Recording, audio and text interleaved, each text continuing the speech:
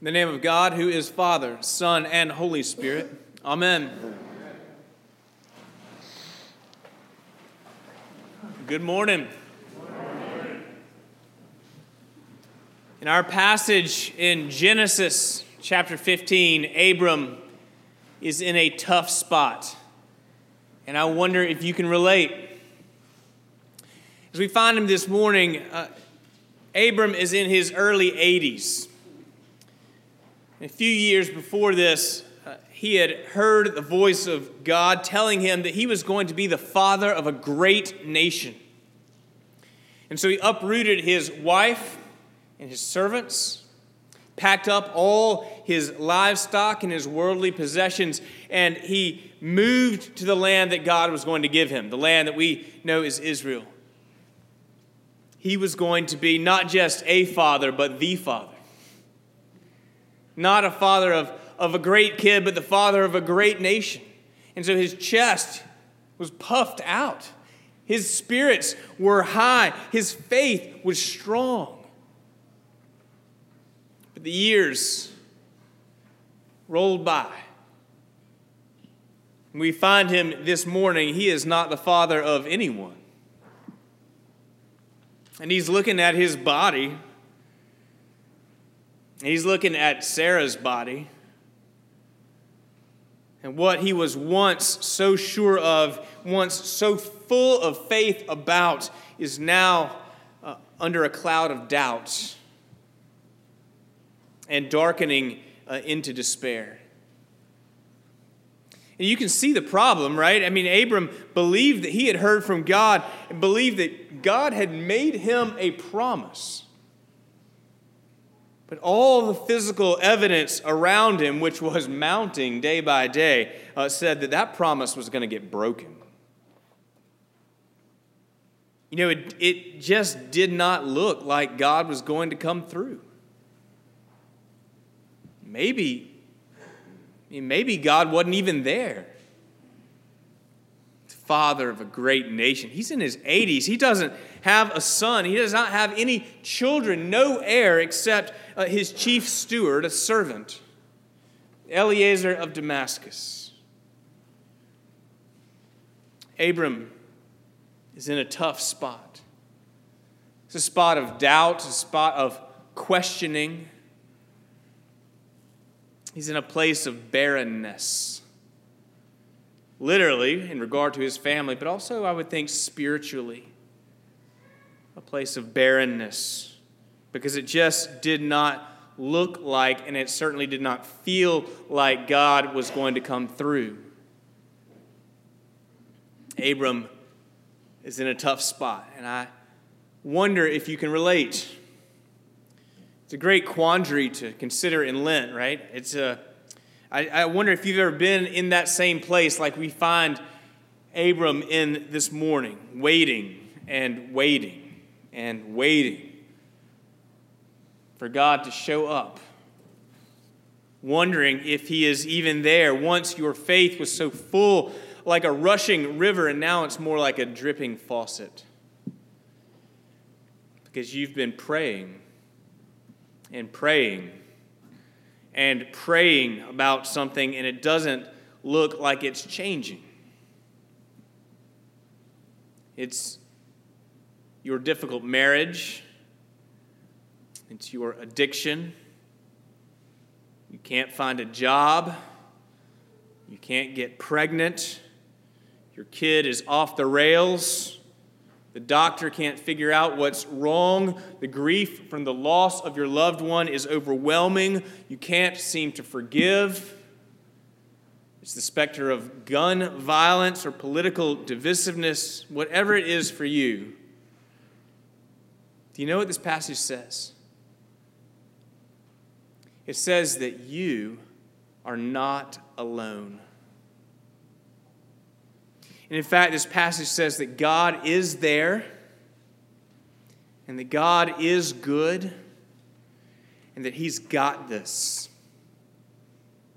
Whatever this is for you, he's got this, and that the waiting may be part of the process. And so this morning I want to offer 3 points from this passage that tell us that whatever you're going through, God is there. So we want to take a look at God's initiative, God's promise, and God's covenant. God's initiative, God's promise, God's covenant. So first, God's initiative. The passage begins, the word of the Lord came to Abraham, or Abram, as he's called here, in a vision. The word of the Lord came to Abram. It does not say that Abram is looking for God at this point. This is the same God who called him years earlier, who told him, you're going to be the father of a great nation. It's the same God who has been making Abram wait for the son that would signal the fulfillment of this promise. The same God comes to Abram and meets him in his dark cloud of despair. And I want you to listen to these first words that God speaks to him, gracious words of hope, words of comfort, and compassion. He says, do not be afraid, Abram, for I am your shield, and your reward will be very great. Now, as gracious and compassionate as these words of God are, it seems that just the sound of God's voice to Abram brings out all his pent-up frustration. I mean, he is worried. He is worried about the promise that that says that he's going to have an heir. He sees that he has lost control of the situation. He and Sarah are beyond their physical capacity to fix the problem. They are barren and they are old. Now, Abram might have thought that when God told him that he would have an heir, that God was telling him to get to work. Or maybe that God was going to fix the plumbing. But the days of making babies are beyond. They're gone for Abram and Sarah. And the promise remains unfulfilled. Now remember, Abram doesn't have scripture that he can read at this point. He doesn't have forefathers in the faith that he can look to. He is page 1 on a new chapter of salvation history. So he doesn't know that God is relieving Abram of the capacity to fix the problem so that when God shows up, God gets the glory. But God's teaching him. He says, you have nothing to fear, Abram. I am your shield. I am here. You're in my hands. I am in control. I've got this.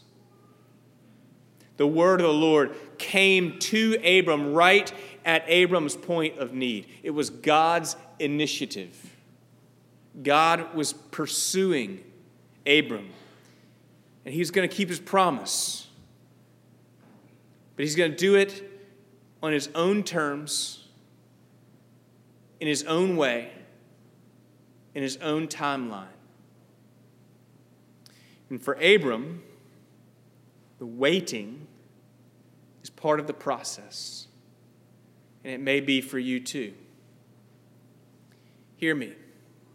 The delay of God's action does not mean the absence of God's presence. The delay of God's action does not mean the absence of God's presence. So God reiterates to Abram then his promise. That's our second point. Our God's promise. At his own initiative, God continues to take the initiative. He brings Abram out and shows him the night sky. Now, have you seen the night sky with no moon, no city lights before? No light pollution, just the Milky Way would have been lit up.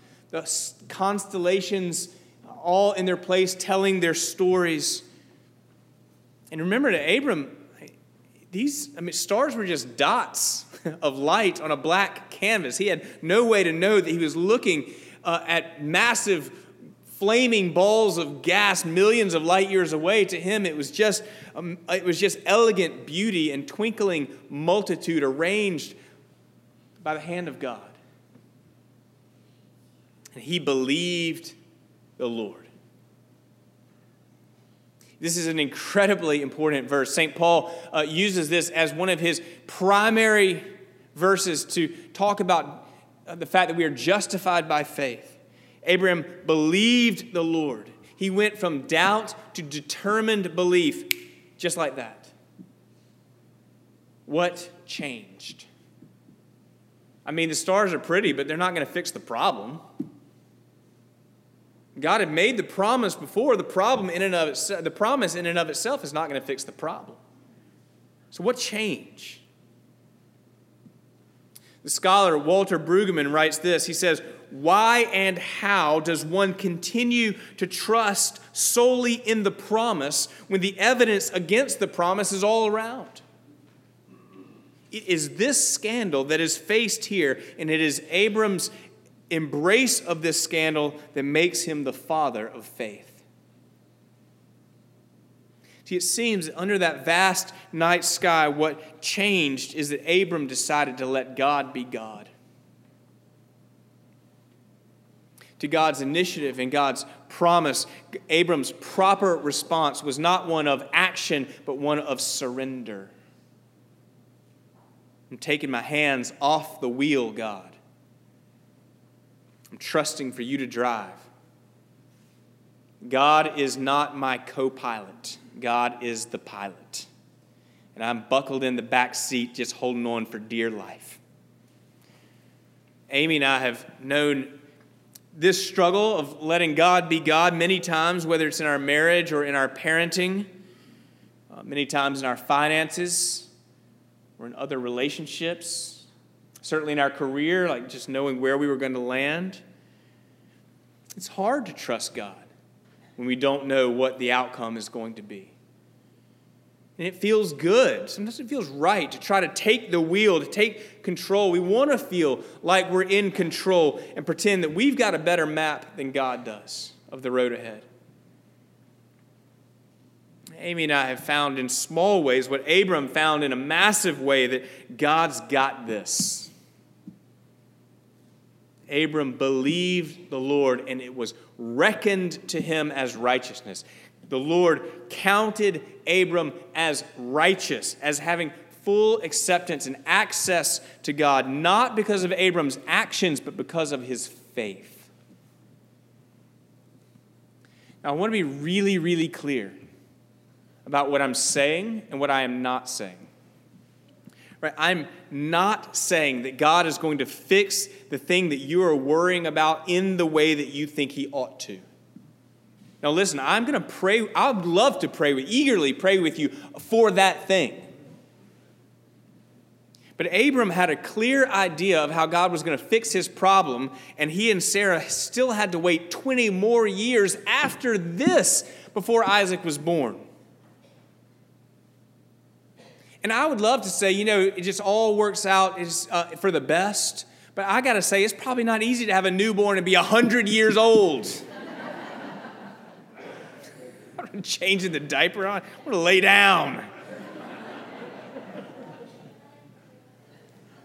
But God had it. He was in it all the way. It wasn't easy. And that's what I'm saying. Whatever it is, God has it. He's in it all the way. That's his promise. It's not a call to passivity, but it is a call to trust, a call to surrender. And it's a daily call, because, I can give it up to God today, but tomorrow I got my hands right back on the wheel.